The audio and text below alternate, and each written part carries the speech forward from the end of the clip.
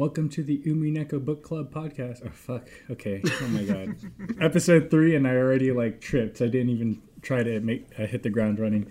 Welcome to the When We Cry podcast, book club. Fuck. Welcome to the Umineko. Welcome to the When We Cry. I should have written this down, but I never learned. Yeah, I actually don't know how you just wing it every week. Welcome to the When We Cry book club podcast. Okay, wait. Welcome to the When We Cry Umineko no Naku Koro ni book club podcast. I am your host, Lorenzo. Fuck. We are finally on book club part 11. We are covering the beginning of episode 3. Woo! Finally! I am your host, Yay! Lorenzo. Everybody else, introduce yourselves. I am Ambi. I am Des. I'm a mushroom. Oh my god! I'm gonna die here. This is so bad. Everyone's messing up today. Okay, this is really funny because on the first episode Ambi recorded, if I recall correctly, Ambi also messed up and introduced himself as Mushroom, and now you, Mushroom, messed up and introduced yourself as Ambi. Oh yeah, that's right. Perfect. This is why me and Mushroom are friends. So yeah, I'm really excited about AP3. I know that we recorded an episode with my other friend, which we're gonna dub them Dubs, who's reading EP3 right now, and they're almost at the ending, and I just realized what a minefield EP3 is. So I'm looking forward to it. Like red herring, foreshadowing. Oh, yeah, totally. Like it's great. It's very on a reread. I mean, for you people who haven't read the entirety of Umineko no Naku Koro ni, what's wrong with you? But on a reread, there's so much stuff that goes past you, and then stuff you thought you'd be hung up on, but end up being red herrings. Meaning nothing. Yeah. It's very dense, but very good for reviewing and talking about. Anyways, how are you all doing? What's going on in your lives thus far? Anything special, interesting, boring? I guess I'll use this space just to say that I have noticed I swear a whole bunch on episodes, so I'm gonna try to keep those in a bit. Why? What, do you want to swear less? Yeah. Why? Because I feel like all I do is swear. Instead of getting my sentences out, I just spend half of my sentence just saying fucking all the time. Instead of saying yo, I really like bread, I'm like, yo, I fucking really fucking like bread. And why would I waste half my phrase saying fucking and shit and stuff, It's so inefficient. Oh my god, how could you? My virgin ears. Oh.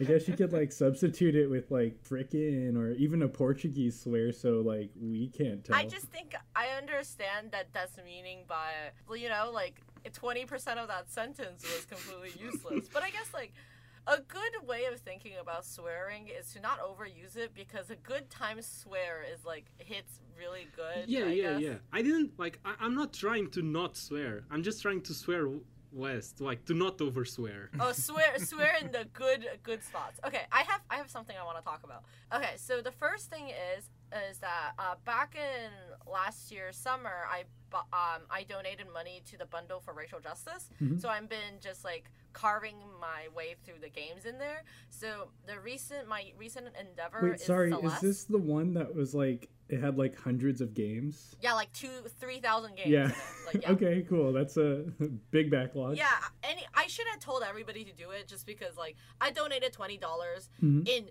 You get Celeste and Night in the Woods, which are both $20 games. Yes, exactly. I got that too. Yeah, well. So I'm playing Celeste, and Celeste is exactly not the type of game I like, but I just finished beating it. Oh, congrats. Yeah, Celeste is basically the mountain is a metaphor, and the metaphor is depression.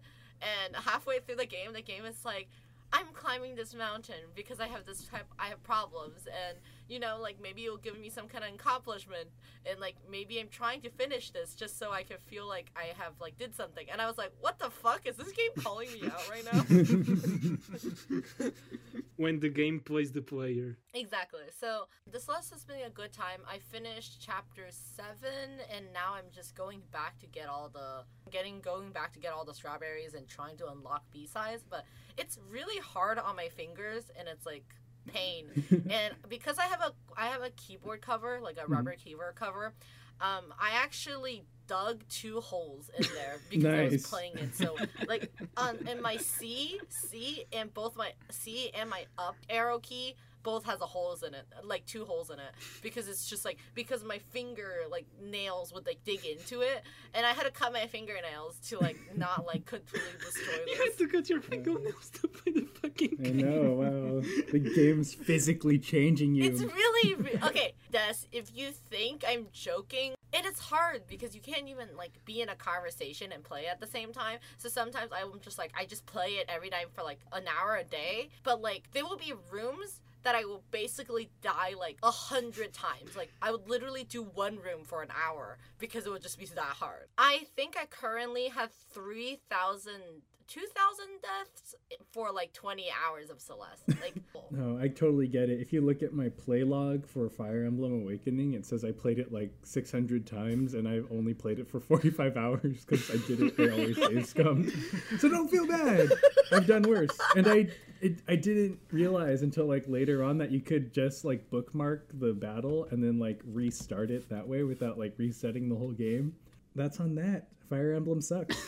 Alrighty, so we're about to get into the meat and potatoes of episode 3. Actually, not even the meat and potatoes. This is the appetizer. It's the beginning, but it is still very meaty. It's the soup. We're at soup.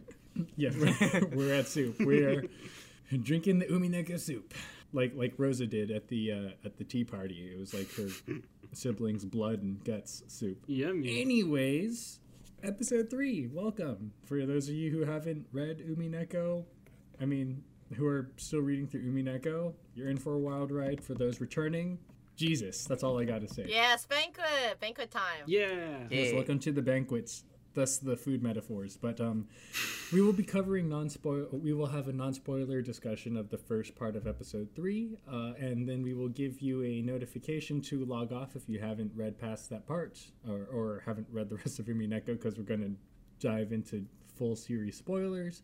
But in the meantime, sit back, enjoy the ride. We will be rambling about Umineko episode 3, Banquet of the Golden Witch. Yay. Okay, So- let's start.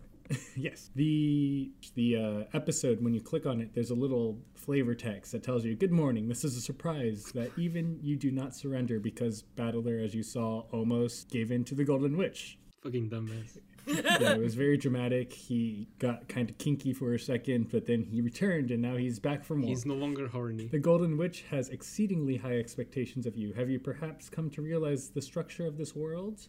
There can be no victory without knowing the rules. Please enjoy a hearty game with the witch. The difficulty level is fair for you and fair for the witch. Now, for first-time readers, this could totally mean nothing to you, but, this isn't really a spoiler at this point, but if you've noticed, the beginning of every chapter says that each episode has a difficulty level, and if you don't yet know, it's a message from Ryukishi / the author of the story to you, inviting you to try solving the mystery. And for this episode, there are some truths, some bits of magic that is revealed to you that can help you solve the mystery. Let's dive in. Lettuce.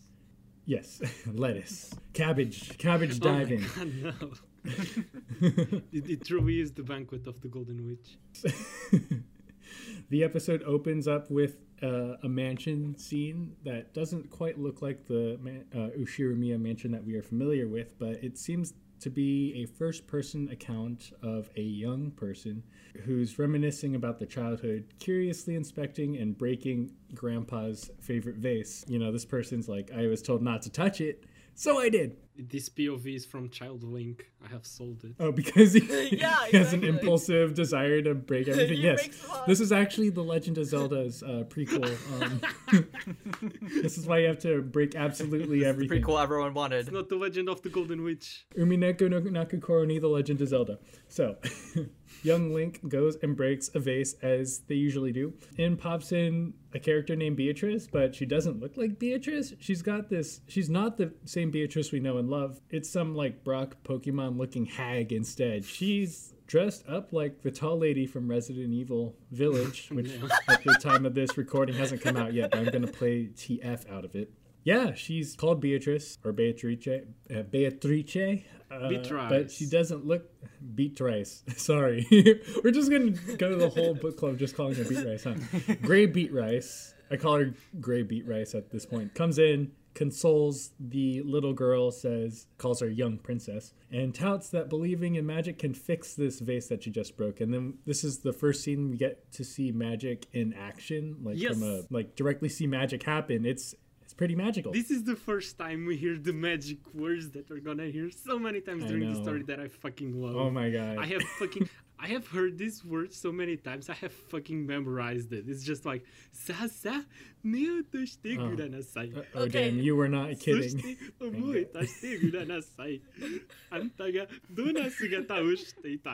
You really weren't kidding. Holy shit. That's Wow, impressive. that's amazing. That's a 10 out of 10 good performance. Qualified Golden Witch speech. Yes. Get used to hearing catchphrases because a lot of iconic lines are introduced here in episode 3. So prepare yourself. Again, this is the first scene we see magic in action. The sa-sa, whatever just said, occurs. But in English, Beat Rice tells the young princess to try closing her eyes. Remember what form the vase had, and surely it was a very beautiful form. Please show me that form one more time. And if you haven't realized, Ryukishi does his very distinct style of writing and has a very roundabout but whimsical way of describing magic. It works for the magical spells, not so much for the English prose, but it wasn't made for us in the first place, so whatever. Gray Beat Rice and the princess leave the mansion. The vase has been fixed. The crisis has been averted. I call her GB at this point because it's easier to say. OBGYN Beatrice lets the princess know that her magic could only temporarily fix the vase and how it's destined to break. So eventually it's going to break, and then a stray cat sneaks in and re-breaks the vase, as you hear from outside the mansion. Restorative miracles and magic are apparently really hard to pull off, but breaking and killing is far easier, and pog. It's kind of deep when you think about it, how easy it is to break things, but it takes a monumental amount of effort to repair them. Man, this is so deep. I know. So OBGYN Beat Rice says that her own witch master probably had the magical power to fully restore the vase and called her Magic Endless, where she can create a world full of mending and where breaking and losing things never actually happens. They go about how sadness comes from separation and loss, and the best way to prevent that is to revive everything forever. The princess vies for this endless witch power and wants eternal happiness, but OB Beat Rice says that it's a long and arduous path and vets the young princess's resolve and takes her in as her witch apprentice. Ooh, spooky. We cut to the Golden Witch Beatrice, the one that we are familiar with, reminiscing on this flashback, saying how she's the man now, dog, that she is now the Endless Witch, and refers to the OG Beatrice as teacher or sensei if you're a weeb, and also alludes to the teacher as if she's not around anymore. Beat Rice complains that the eternal bliss has now become eternal boredom now that she's got the eternal magic on lock, but this eternal boredom is essentially eternal torture, which is a witch's greatest weakness. Yeah. So now you see her playing the game with Badler, as we've seen in the past couple episodes. But you see what the problem is? The problem is perspective. She's got this boy toy to vibe with and shoot the shit about murdering his family, so that's kind of cool, right? In the same room, those demon schoolgirls we've gone to know and love, which at this point you've probably read their profile in the tooltips in the Umineko menu. They're anime versions of the 7 deadly sins named after their respective demons. They are edgy demon edgelords. They're having a gorgy with Badler over and over. Gorgy is the best. I mean, pretty much. She revives him, and the anime girls like peg him back to a pulp, and then right next to Beatrice, in front of her salad. It's pretty kinky. And like in a twisted version of the Sasa, I won't say the rest, but the twisted version of the magical words. Yeah. Stop. We can't just recite this every single time it happens. I know, we should just like have a voice clip of you saying the whole speech, and then we just like insert it every time it gets mentioned. And then every time it is mentioned, it just speeds up. Why would you take away from me the joy of being able to say it? Okay, we won't do it for the sake of brevity, but Beatrice uses a twisted version of the magic that was mentioned by the old Beatrice to bring Battler back from being a spaghetti mess. And during the torture, whenever they revive him and like beat him back to a pulp, they recite red truths that defeated him in the last game, which is, I don't know, I thought that was kind of cool. I think that's cool. I also think it's very cool the way Ryukishi phrases all of this talk about boredom and bliss, and I just really like the turnarounds he does with the concepts. Oh, yes. So in this meta world, quote unquote, which is what we call it, I don't know if it's like a spoiler or not to call it a meta world. I don't think it's a spoiler. It's not really. Yeah, okay, cool. It's called the meta world. And like throughout the interactions in the meta world, you kind of like learn about storytelling like as a whole. It's meta.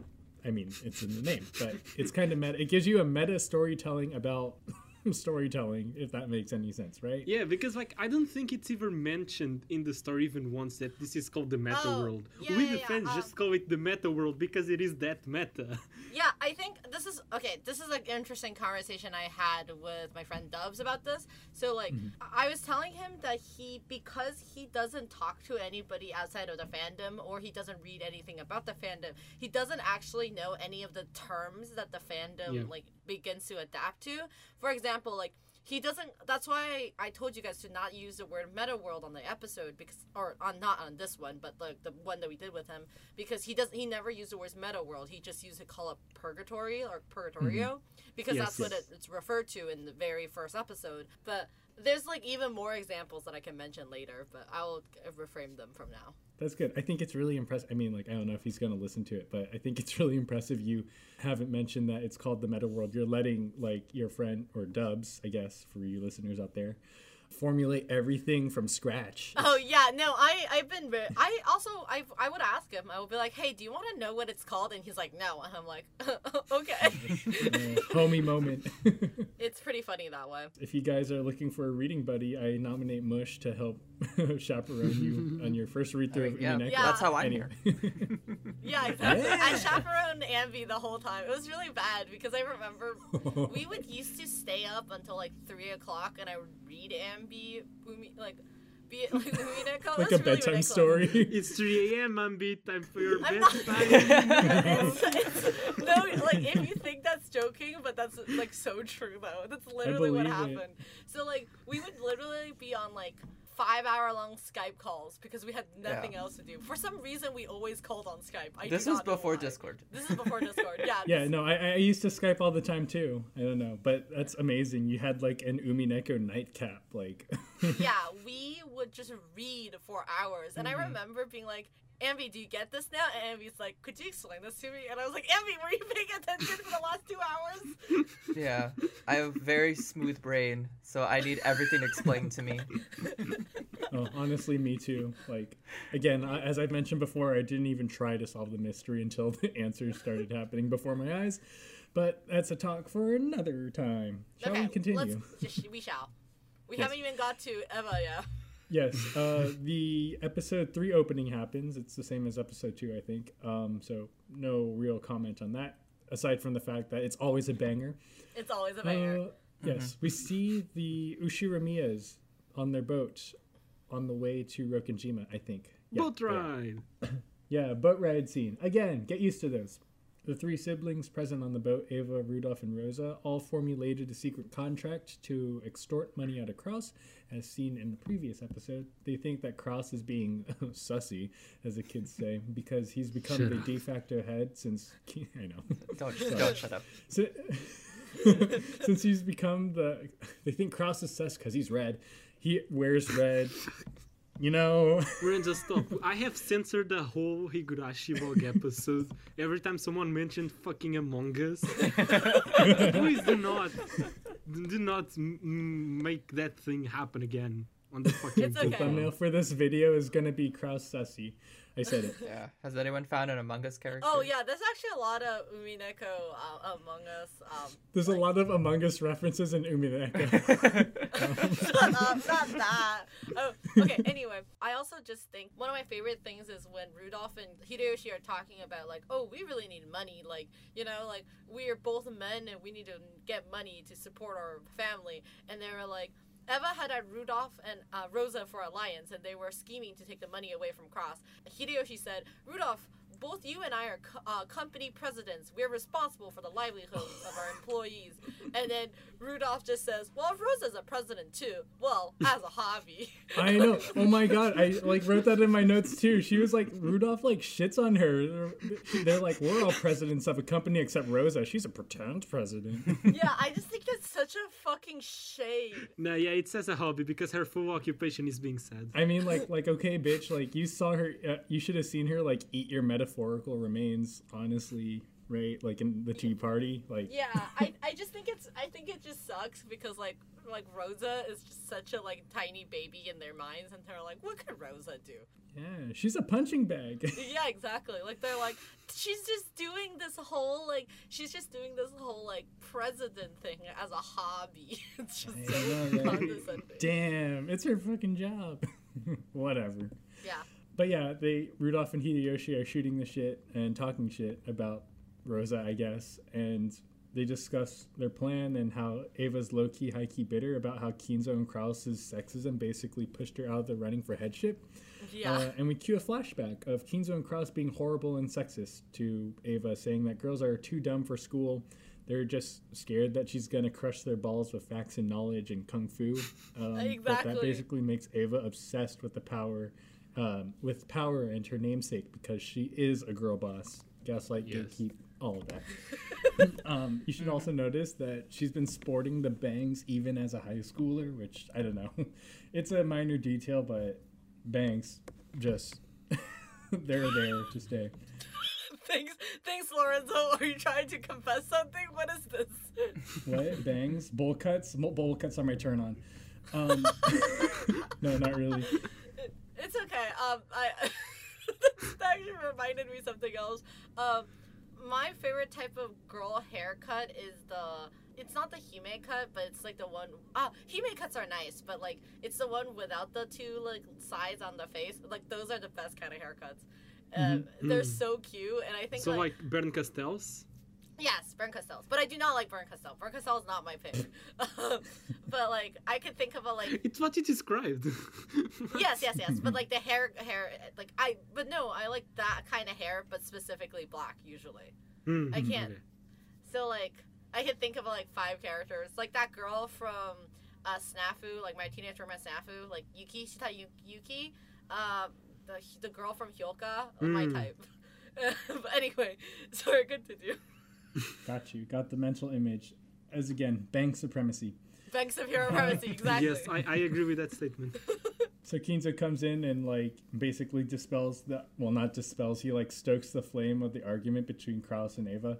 He says that Ava's duty as a woman is to birth a male heir, and her outrageous progressive worldview gets her disinherited before Kinzo starts having a coffee. Yeah, exactly. It's just it's like, what a disgusting lib. Like. I know, right? She also, like, Kinzo literally calls, I mean, not literally, but he basically calls Krause a pussy and Ava a butch, and that the family's a whole disgrace and has this whole coughing fit. Yeah, I think it's really funny because, like, Kingzo basically comes in and then, like, looks at both of them, and then Eva thinks, like, her father might back her up, and he just turns around and it's like, shut the fuck up, you both, like. I know, right? He also, like, slaps the shit out of Krause, which is a pretty good scene, I think. It's a really good scene. And cue young Ava sprite. New character art. Amazing. Crazy. That means keep an eye on her, I guess. She reflects how she wants to basically break the gender barrier and be the girl boss she intends to be. She really said that people born with gender really can't do anything about it. Wow, Ava, gender queer queen. She makes a promise to herself that she will become the Ushiramiya head. This is like the birth of her imaginary friend, which is herself, which is, I wasn't gonna say sad, but it's a little. I mean, I wouldn't say she has an imaginary friend. I think that's just. It's more like a motivator, like in her brain. Like it's like one of the things I like about it is that like young Eva, which is I guess she's like maybe like 14, like middle school Eva, is like basically like her passion, like her ambition.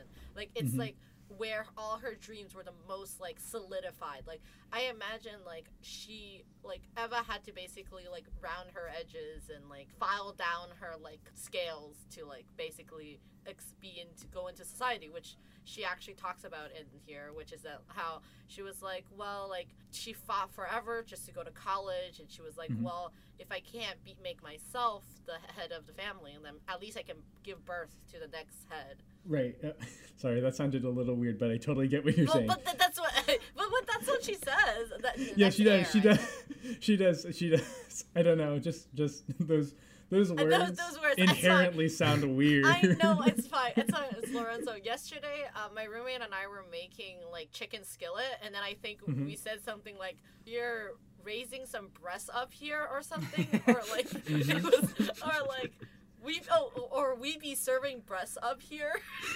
Pretty much. But it's about chicken skillet. I don't know. Some words are just dirty. They don't even have. This is why I need to come and visit you. Exactly. Some words aren't dirty, but they just sound dirty. You know, like. Lorenzo, that's because you have a fucking filthy mind. That's filthy. I know. I'm sorry. I'm a dirty boy. Never use the phrase "happy ending" Yeah. when you're telling a story. There's no such thing as happy endings. But anyways, Wait, while we're still on this scene, I'd just like to say two things. Yeah. First is Mush. I liked your interpretation, but I'd like to present mine, which is that Eva doesn't have like an imaginary friend or like an imaginary supporter. I would say that's just the representation that the story wants to give of Eva just reflecting upon her life. Oh, yes. I agree. Just like her thinking about her past, but instead of just being a monologue, the story gives you a character there, and present day Eva and past Eva just kind of have an exchange there. Yeah. Exactly. That's the way I look at it. I agree too. I actually think that's a really good way to read the scene, because I imagine it's more like she just has a lot of, not guilt is not the word, regret, like literally like young Eva is just like a manifestation of the regrets she has in life, which is like I should have been fucking head, and that's just what it is.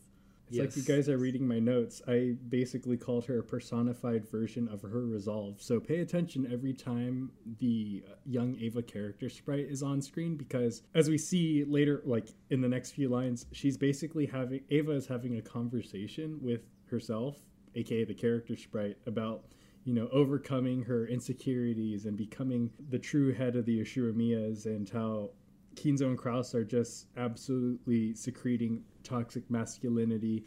And her catchphrase, I don't know if Jess wants to chime in. Yes, Shinjaiba. I can't say it right.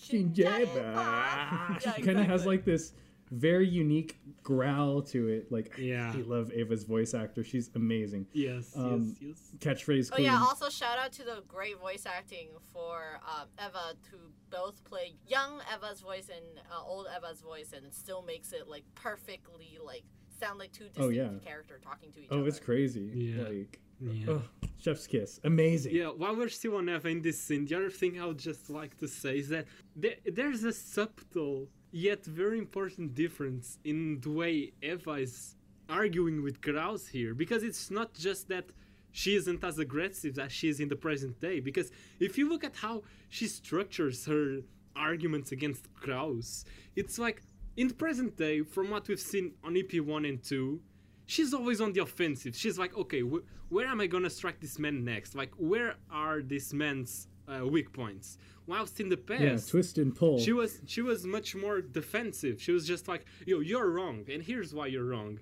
But like, against fucking Kraus, logic doesn't work. And so like, she has evolved past that to the point where she's just like, logic ain't getting me nowhere. I'm just gonna strike this man where it hurts. Yeah, I think it's really interesting because Eva, young Eva, how she argues with Kraus is like, you feel like she feels like she could like reason with him. Like she's like, but like, you are being sexist, and I could do the things that men could do, and he's just like, shut up, you dumb woman. And now now current Eva, how she argues, it's just like, shut up, you stupid man, you don't know jack shit. Like, let me school you. Yeah. It's almost like she uses that to her advantage. Whilst in the past she would be like, no, you're wrong, I'm a woman, but I can also do good things. In the present day, she's just like, yeah, I'm a woman, and I'm better than you, as we can clearly see, so shut up, Kraus. I think everyone is better than Kraus. Yeah. he's kind of a cunk. But anyways, as we see later on in the conversation between Ava and her younger self, she still believes in her resolve to overcome the barriers that society and her father and brother imposed on her, preventing her from going upwards. And young Ava mentions her magical ability that simply believing in herself, it can become true, or by the power of miracles, they'll become true. We cut to Ava snapping out of her dream, reminiscing of her past and her conversation with her younger self. The boat lands, everybody leaves. Ava shows a more timid, tender side of herself and asks Hideyoshi if they fucked up and raised George to be an absolute mama's boy. And Hideyoshi's like, yeah, whoops. But Ava really feels guilty about birthing George for the express purpose of obtaining headship. Like, initially, I think she genuinely loves her son, but she's feeling guilty now that she's at the family conference where a lot of her emotional energy and is spent, and a lot of her, I guess, her grudge resurfaces. As you see, it seems that her conversations with her younger self occur more frequently upon the family conference time of the year. Yeah. Because she can't get her mind off of, those Her past, topics. Yeah, the scene that we just saw, like, is probably coursing through her mind every time she's on the boat, every time she's, like, at this annual family conference. But Hideyoshi comes with this big dick energy and tells her to calm down, covers for her anxiety by telling everybody else that she's going through menopause. What a Chad, I guess. Oh yeah, I also I just remembered to mention this, but one of my favorite things about earlier this scene is where where like Hideyoshi's talking to Rudolph, and Rudolph is like, well, like, your wife is kind of a bitch, and then Hideyoshi's like, that's not really true, like, she is like a really kind and nice person, like way more mellow when she's not on the island. Only when she comes to the island she brings out the more like sharper and aggressive side of her, and the bitchy side of her. Yeah, the bitchy side. And then Rudolph is like, is that true? Like, I don't know, man, I know her all my life and she was a kind of a bitch. And he's like, yeah, because all of your family members you were bitches. like, yeah, exactly, like everybody in your family basically just brings out the worst of her. And he's like, oh, I didn't know that. And I just think that's a very funny conversation. Yeah, so I like that characterization. Like, she's probably, I mean, like, honestly, everybody's probably fine on their own, but we only, as the readers, we only get to see how they are in this 2-day window. So yeah. That's actually something I wanted to touch upon, because I read this sentence and I was like, I cannot imagine Eva being anything other than how she is on the island. It's just so weird to think of Eva as a more calmer person, because like Eva for me is this fucking bitch we see on the island. Even when she's not being a bitch, she always has this big personality. You know? Upon setting foot on the island, Ava hears the faint voice of her younger self call out to her, and as usual, the typical seagull cries can't be heard, foreshadowing something. And somebody said to her, welcome back, which was even more scary, I guess. I know, it's super ominous. It like blacks out the whole screen so you can feel it. Be in Ava's shoes and hear the influence of her obsession with becoming the head coming to a head, I guess. We cut the cousins and Shannon on the island talking about Battler's 6-year absence. It takes a bit of time for all of them to get familiar with each other, as we've seen in the past 2 episodes. But Jessica and Shannon seem to remember him pretty well, and George and Maria are too stupid and baby to actually remember what he looked like, I guess. Shannon recounts Battler's cringe moment from 6 years ago to jog his memory. It was basically something about him proposing to her as a 12-year-old, and it deadass like jumps to a shot of the whole island and he's just screaming out of cringe. I felt that. Yeah, and he says something like, I'll be back, see you again, surely coming to riding a white horse. And then they're like, wow, Battler, you were so cringe. Could you just imagine you white knighted some girl when you're like fucking 6 years old? I like how Battler is so fucking ashamed of being cringy, but then right after that he lets out another one of those phrases. Exactly. He goes, what was it? It was sorry, I'll get to that later, but that's exactly right. He goes into a very cringy catchphrase moment.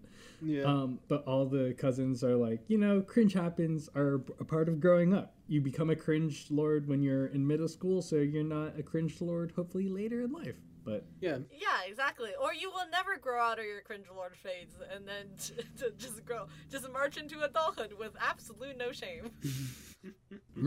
it becomes apparent to Battler that George and Shannon have a thing going on. So he just like whispers to like Jessica. Yeah, he's like, oh man, I had the hots for her when I was a young 12-year-old, but I guess good for them. And then Jessica and Battler start talking. Battler asks if Jessica's also interested in a boy and suggests that it's probably the Canon whom they met earlier off screen. Jessica's like, oh yeah, I tried asking a boy out, it didn't go well. And then Battler's like, yeah, it's probably because you're too much like a dude, lol.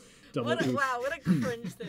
Yeah, Butler is so okay. Yeah, in this whole beach scene, Butler gives off massive sexist vibes. But like, to be fair, fucking dude living in the 80s. Yeah, it's also a theme of the episode, just sexism keeping you from doing stuff. I think like I really like this because like there's gonna be even more massively cringe scenes, which is the scene that I before like cropped and sent to Des. Yes. That is like such a cringe scene. Like I think it's really great because like EP3 is just filled with these moments. Like there's a lot of I actually think it's perfect balance between Umineko talking, like basically having characters doing like super toxic masculinity shit, but then at the same time being super vulnerable.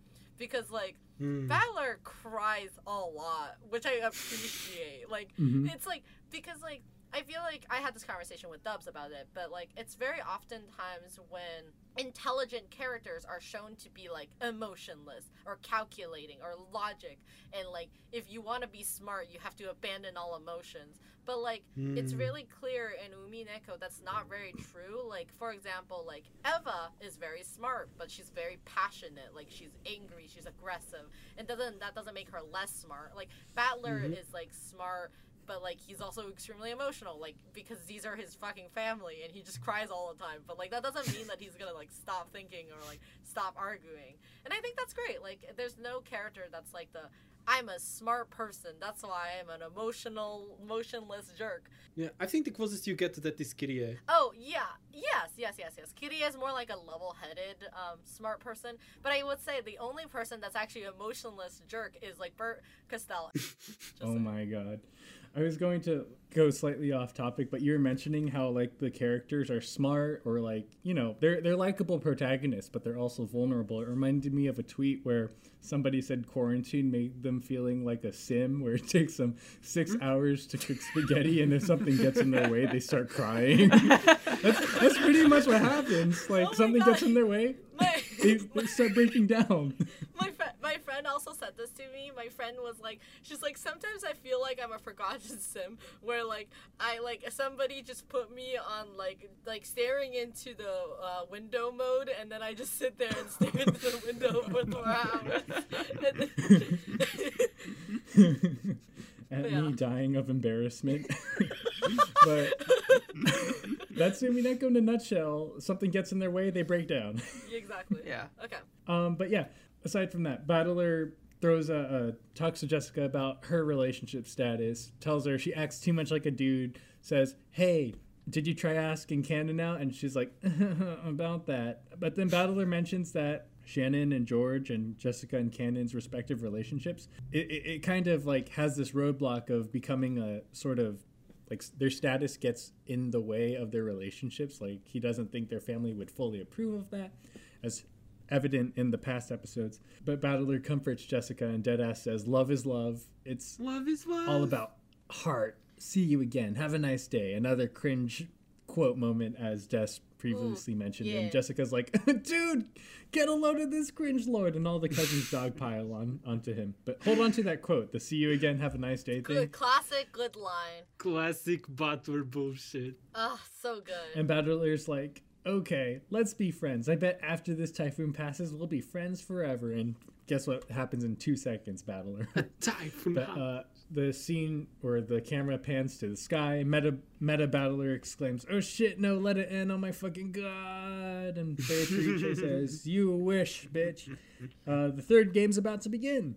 So for those of you who have been listening and haven't finished Umineko no Nakakoro ni in its entirety, I guess, thank you so much for sticking with us. We will begin discussing full series spoilers, so if you haven't read past this point or the whole series, please log off. In the meantime, see cats, do crimes. See you later. See ya. Yay.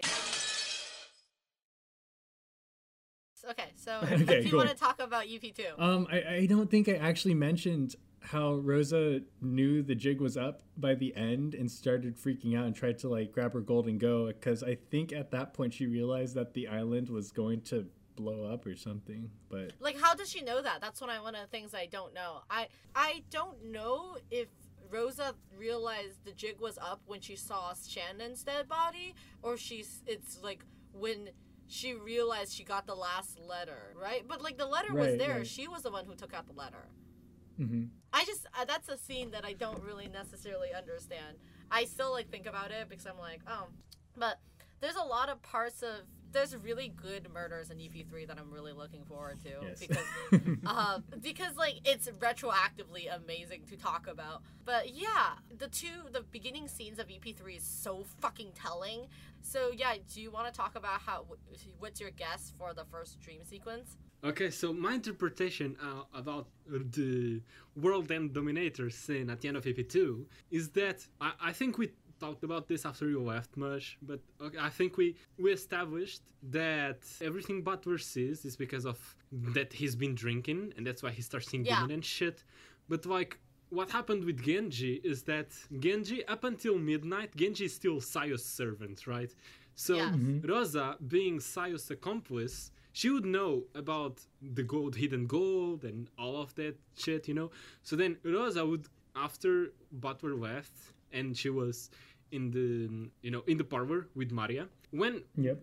after some time, she would be like, okay, it's almost midnight, I'm gonna go talk with Genji, and like, get my money, get out of this island, and, go on with my fucking life. And so she goes up to Genji, and Genji's like, I'm sorry, Rosa, but up until midnight, I am still Sayo's servant, so I'm not gonna tell you where the gold is unless you find it yourself, because those are the rules Sayo, decided Oh, upon. damn. And so Rosa, That makes sense. and then she's like, what the fuck am I gonna do now?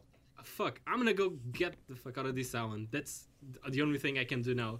So she picks up Maria, goes up, picks up the gold, and then tries to leave. But there's a fucking typhoon around the island, and so she ends up dying. And what we see is just a metaphor for Rosa being unable to leave the island, because guess what? There's a fucking typhoon around. Yep. That makes sense. I think like that's a good valid way of reading about it. I think Rosa really just didn't realize that she was supposed to actually go find the gold and such.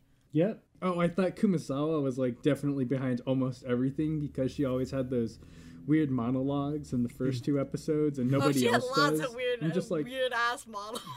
yeah, she's like the meta character on Rokenjima. I'm like, why the hell is she getting all this? But I guess it was kind of a red herring. But I guess we can dive into what we just covered, because there was a little bit to suss out, I guess. There's a lot of stuff. Okay, so let's talk about the first Kuadorian scene. So, I think most people read that scene as like young Yasu scene, but like you said, you think it might be second, like Beatrice the second. I wrote it as BEA 2, the number 2, RICE, Beatrice. Beatrice. Beatrice. God, I hate all of you. Why am I even on this podcast? Jesus. Okay, Yeah, continue. sorry. Oops. Oh, I got it. You called it Beatu. Yeah, Beatu. Beatu. Okay, Yeah. so what about her? Like, so you think that scene could also apply to her? Yeah, but I think a couple things that I got hung up on was the whole vase metaphor. This reminds me of Catcher in the Rye. Hate that book. There was a whole 1.5 page passage about a snow-covered fire hydrant, and I'm like, why the hell is this a thing that I'm reading with my eyes? And then they did the exact same thing with the vase in the beginning, and I was like, on the reread, I'm like, oh, okay, I get it. Because first of all, it's Grandpa's vase. So I guess it's young Yasu. Second of all, they recount that Grandpa said something so beautiful should never be touched. And like, way to live by your word, Kinzo, because guess who freaking does that? There's a lot of things that are set up by Kinzo, like the sexism stuff, that are all these boundaries that Kinzo sets that are broken by either himself or other characters, as you later see. But I thought the vase one was pretty, like, on a reread, of course, just sort of, now that we know what happens, bruh, Kinzo, what the hell are you thinking? Way to be a hypocrite. Yeah, no, I think I mentioned this earlier up in EP2, but, like, Kinzo is, like, the Kinzo sexism basically, like, fucks everybody over in a majorly way, and, like, basically everything Kinzo did basically planted seeds to, like, grow in later parts. Like, the whole part about, like, how Kinzo is sexist towards Eva, and that's why it drives Eva crazy. It's kind of funny to think about, like, how he's so misogynistic and, like, thinks, like, woman is worth nothing when, like, all his fucking fortune comes from, like, a random, like, a fascist sympathizer. Yeah. Just kidding. Oops. I mean, not kidding. That's the truth. Oops. It's fucking crazy when you start thinking about it, tracing it down and all. Like, pretty much all of the problems these characters have are a cascade that it all comes back to Kinzo. It all comes back to Kinzo. Yeah, he was an incel, and then, like, not like an actual incel, but he's kind of like a neckbeard in the beginning in his, like, World War II flashback, and then, like, it just gets exacerbated after Castiglione dies. Castiglione. I trust the European saying it. I think, like, another thing that I think is really interesting about the Kuwadorian scene is that, like, I think it's interesting that, like, young Yasu must have been permitted to go to Kuwadorian then, because I don't think a lot of people were allowed to go to Kuwadorian. Wait, can you repeat that? Okay, so there's a few things interesting about the Kuwadorian scene. So, like, the Kuwadorian is like a hidden mansion, right? And not many people know about it. I don't even think many servants know about it. So, like, I think the only... Yeah, that's one thing I noticed, because it is mentioned that there are other servants that go there besides Genji and Komasawa. So that was an interesting thing. Okay, and also, I feel like, didn't Yasu only go to Kuwadorian later on? Didn't she only go back to Kuwadorian later on when she grew, like, she, like, found the mansion? Oof, I don't really remember what's the EP7 explanation or EPA explanation, if she always frequented Kuwadorian or not. No, she was born, like, Sayo was born, then... Kinzo took Sayo and gave Sayo to Natsuhi, then Natsuhi threw her off a cliff. Yeah. But I just mean, like, after she became a servant, which is when she was, like, fucking 6 years old, did you think she went back to Kuwadorian? Or did she only found Kuwadorian when she was, like, maybe, like I don't know, 15? Or whatever, 17 or something? Maybe. We'll have to read the manga for it, but anyway. Or read through the later parts, but... I think that scene could also just be applied that it happened in the main mansion. Like, I wouldn't be surprised that if that actually just happened in the main mansion again. Oh, okay. Yeah, I like that. I like that interpretation too, because that would make when everything comes crashing down on Sayo, just realizing, like, their hidden past and absolutely everything, all the bullshit. Yeah, exactly. Like, it helps exacerbate their spiral into insanity. I have something to add to your theory, Mushroom, about how this could be happening in the main mansion. Because if you think about it, what is Kuwadorian? Kuwadorian is the birdcage that Kinzo uses to trap Beato, right? Yeah.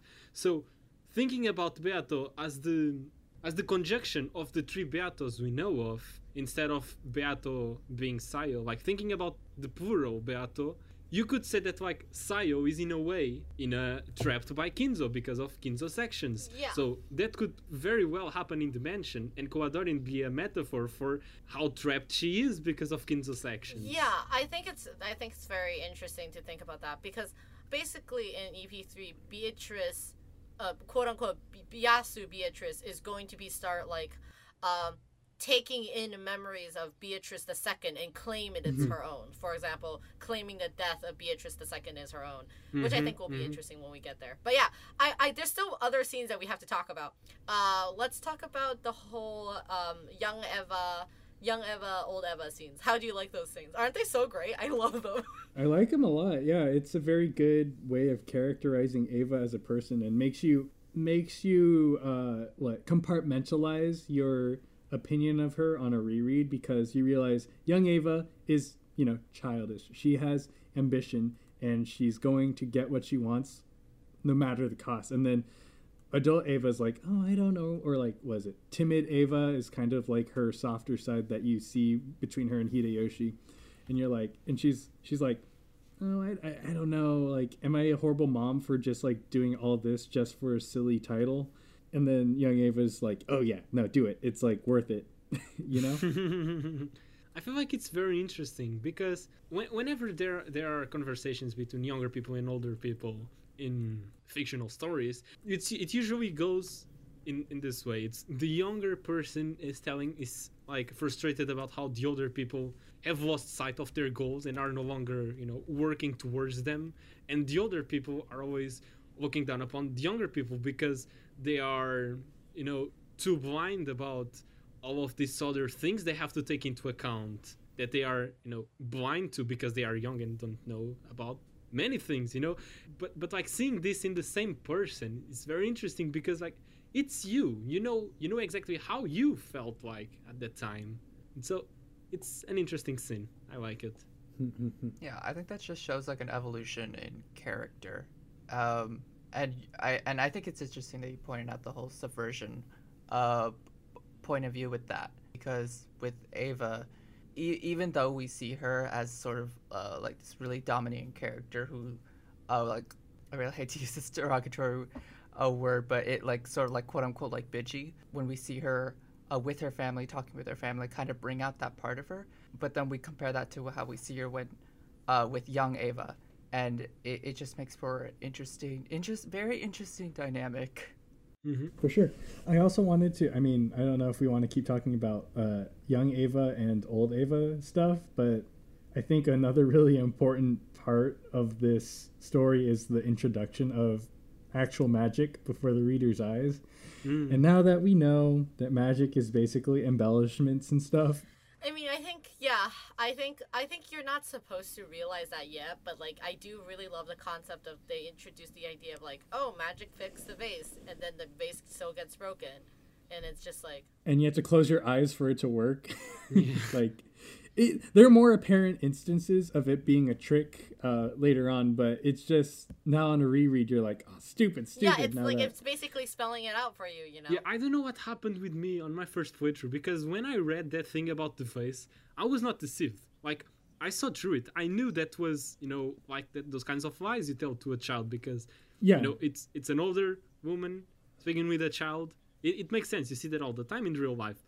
For some reason, I didn't connect the dots about how that would obviously fit into the story, and so I was still deceived all the way through about the main thing. Ooh, prompt. That's I like that, how it managed to tell you the answer kind of. It gave you enough hints, but it wasn't enough for you to like put together what was really going on further on in the story. There's also the mention that OG Beatrice mentions that her witch master probably has like the endless power to restore the vase for real, and I'm like, so your boss could buy a new vase, I guess? Oh my god, that's actually, I was actually thinking about this. I was sitting here and thinking about it and be like, who do you think Kumasawa is saying her previous master, blah, blah, is? And I was like, why is he calling it Endless Witch or something? But, like, it actually makes a lot of sense when you just say, like, oh, Kumasawa is referring to, it's fine, Kingzo could just buy a new vase. Yeah. Because he has endless magic, which I mean by the golden power, which by endless gold. Oh, Jesus. Buy a new vase. Like, that's hilarious. That's actually a really good reading of it. Yeah. And then, what was it? Sadness comes from separation and loss, and the best way to prevent that is to revive everything forever, which I think money more or less basically does. But in other words, you can interpret that as endless magic being the power to never move on. Yeah, Because yeah. that's kind of why Umineko Yeah, happens. which is I think that line is it's supposed to be written that way to be really flawed, because like that is completely not true. Like, because after she says that, she's like, endless magic could just be preserved, like as in like happiness can be served by endless magic, and immediately it switched scenes to like Beatrice waking up, and Beatrice is like, endless magic is really fucking boring, and I'm already regretting this, because it actually shows like she's like really fucking hate it, like, you know, like it's not a good time. Yeah. Okay, I wanted to mention this because my friend Dubs wrote this in his notes, which I bolded it because it's really important, because we just have to say EP3 like cousin talking scenes with Shannon is the literal like most fucking telling conversation of all time, right? Like, we agree, right? Like, every single thing they say is like the worst. Like the memory is the key to EP3 is what Dubs wrote, and he wrote, Shannon remembers a lot. Maria only remembers interesting things. Valor, Jessica, George don't remember that well. And then Beatrice is forgetful. And I just think that's insane. Like, Shannon, like, when Shannon's like, the see you again scene. And also, I think it's really interesting because EP3 Battler is very different from EP1 and EP2 Battler. Because in EP1 and 2 Battler, he never knows, like, he doesn't really even notice that, like, George is like dating Jessica. Like, sorry, George is dating Shannon, and Jessica has feelings. Jessica has feelings for Cannon, but like EP3 Battler immediately has the emotional intelligence to realize that. Yeah. And I think it's like, and that's really interesting. And like, of course, like in EP3 Battler is more like not emotional, but like emotional open about this. And I think that's a clear sign of how Yasu writes Battler and how Battler writes himself, because like okay, you want one more to add to that? Sure. But because I actually noticed Butler diverged a lot from EP1 and EP2 Butler, but in another way, because in EP1 and 2 Butler, he rejects battle like full force, but in EP3 he's a lot more playful. Let's play with words here a little. Take a jab at you, take a jab at me. Beato, let's play around a bit. So it's just like it's way more. Yeah, he's getting to know Beato, getting a bit more comfortable. Growing closer, and it's like it's almost as if the emotional intelligence, as you said, like the more you know a person, the more likely you are to notice small things about them. And so it's interesting seeing Meta Butler and Gameboard Butler growing together. Yeah. However, like the thing is like I think it's like very flirtatious the whole time how they talk to each other. But I will have to say, like, if we interpretate this in like, I don't know, quote unquote real world 1998 setting, blah blah blah. Like, I still just think like it's funny how Battler, all the characters written are slightly different from how they're written in EP3. Like, I think, like, Jessica is written in a very hysterical way in EP1 and 2. Like, not saying that she's not, like, she's still a lot in EP3. Like, the whole, like, Jessica arguing with, like, Eva and, like, getting her sight blinded by the gun scene. Like, those are very, like, genuinely like emotional, but I just think it's really funny because like in EP2, like Jessica basically has the whole idea of like, I'm gonna kill the culprit, kill them now, but like I mean that still exists in EP3 of course, but yeah. I gotta say, I didn't realize all this development because I not realize, but I think I like felt it. I don't think it's easy to read. I don't think it's easy to find out about it at all. For sure, like, but I felt myself getting more connected with Battler, as much as I hate to admit, because I was getting attached to all the characters and I was straying away from blaming any of the cast members from being the actual culprit. But now that you pointed out, I'm like, oh man, all character development. Yeah, yeah, the whole like talking about bringing the white horse, pony theory. This is how the beginning of pony theory starts. The whole concept. Pony theory? Oh, have you ever heard of pony theory before? Yes. No, explain. I have yet to have heard about it. It's okay. So this is a part of like all the old theories of Umineko, and one of the theories is pony theory, because at that time people don't really necessarily know what is Battler's like 6-year sin, and the only thing that Bexising mentions that, like, oh, what could have he forgot? Like, they're like, oh, you forgot something, and that's the only thing that mentioned is in EP3, they say, like, oh, Balor was gonna come back to Shannon with a pony, like a white pony, White and he was gonna horse. say, yeah, white horse. Well, anyway, white horse, and then the whole theory just hinges on the idea that like Shannon wanted a pony, and that's why she kills everybody. Pony theory. That's literally it.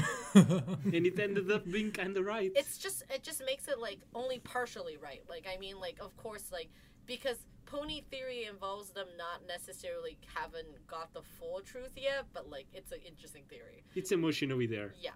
What else? What else? Okay, I wanted to touch upon Eva Beatos magic, because I really like all the kinds of magics that are in Umineko, right? You have the endless magic, which is essentially, you know, writing shit forever. You have the golden magic, which can be either having money or let's all agree on this thing and stick with it. You have Virgilia's magic, which she states to be based on belief, which is true, you know, like, believe this vase God fixed, alright? Alright. And so, like, and then you get to Eva Beto's magic, which is like, you have all of these intricate kinds of magics.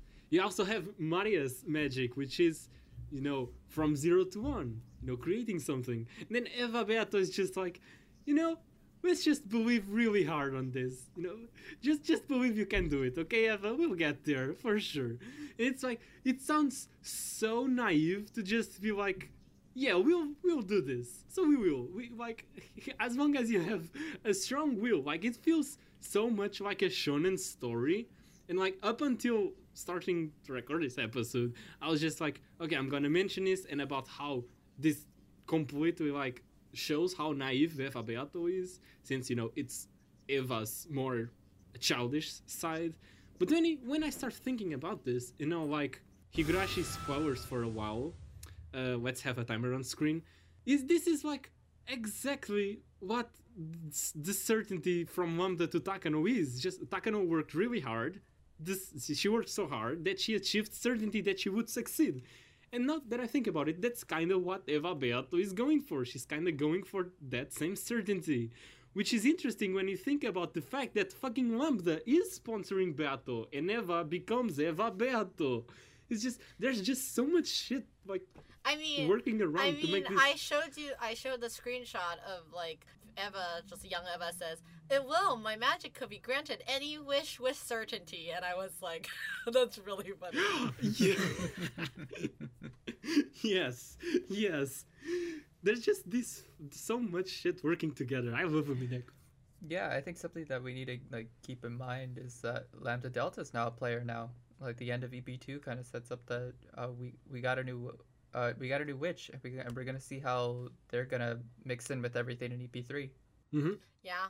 I think, does anybody else have any other thoughts, or should we? I feel like we are encroaching onto too long. Yes, we are. So I'll just save my other thoughts for later, because I don't know how relevant they are. Yes, no, just say it. If it's not relevant, we'll just cut it.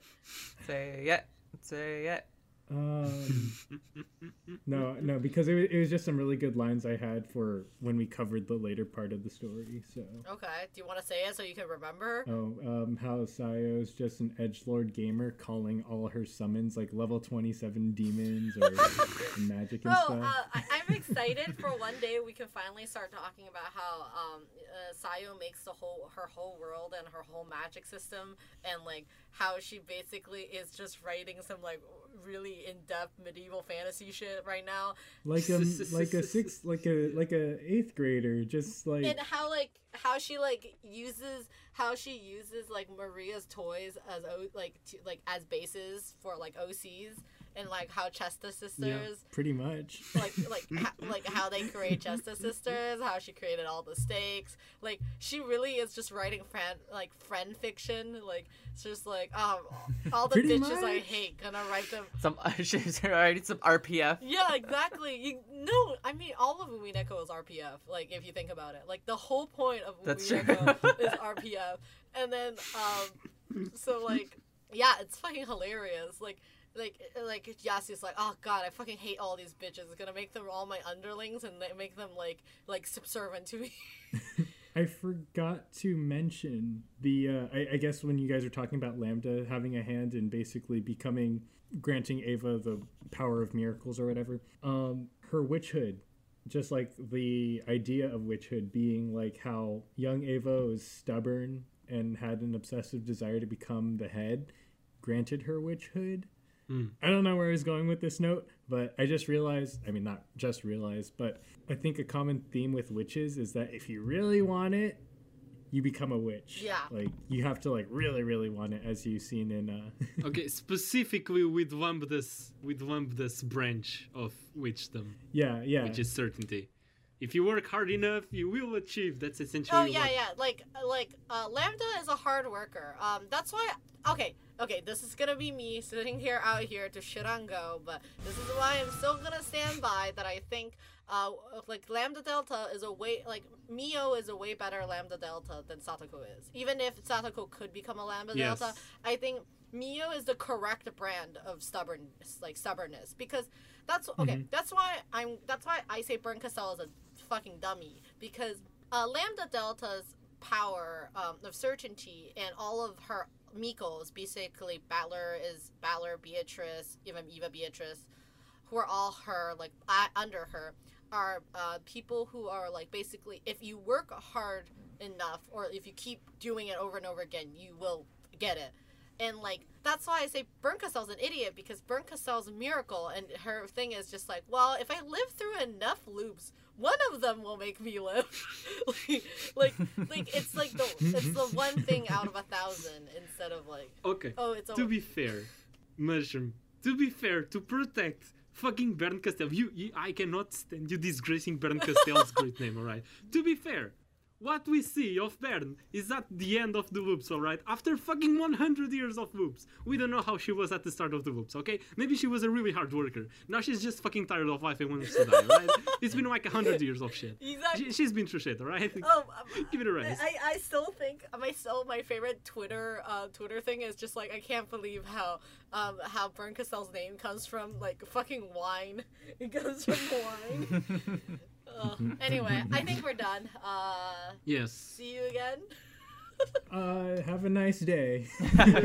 See cats, do crimes. End of Umineko Book Club episode. Thanks for tuning in. Hopefully we'll cover more things. I hope we can at least get to like Witches of the Forest. Oh, for sure. I think we will. It's pretty, yes. It's very exciting. Stay tuned. Please come back. Please come back. Yeah, boy. We're begging.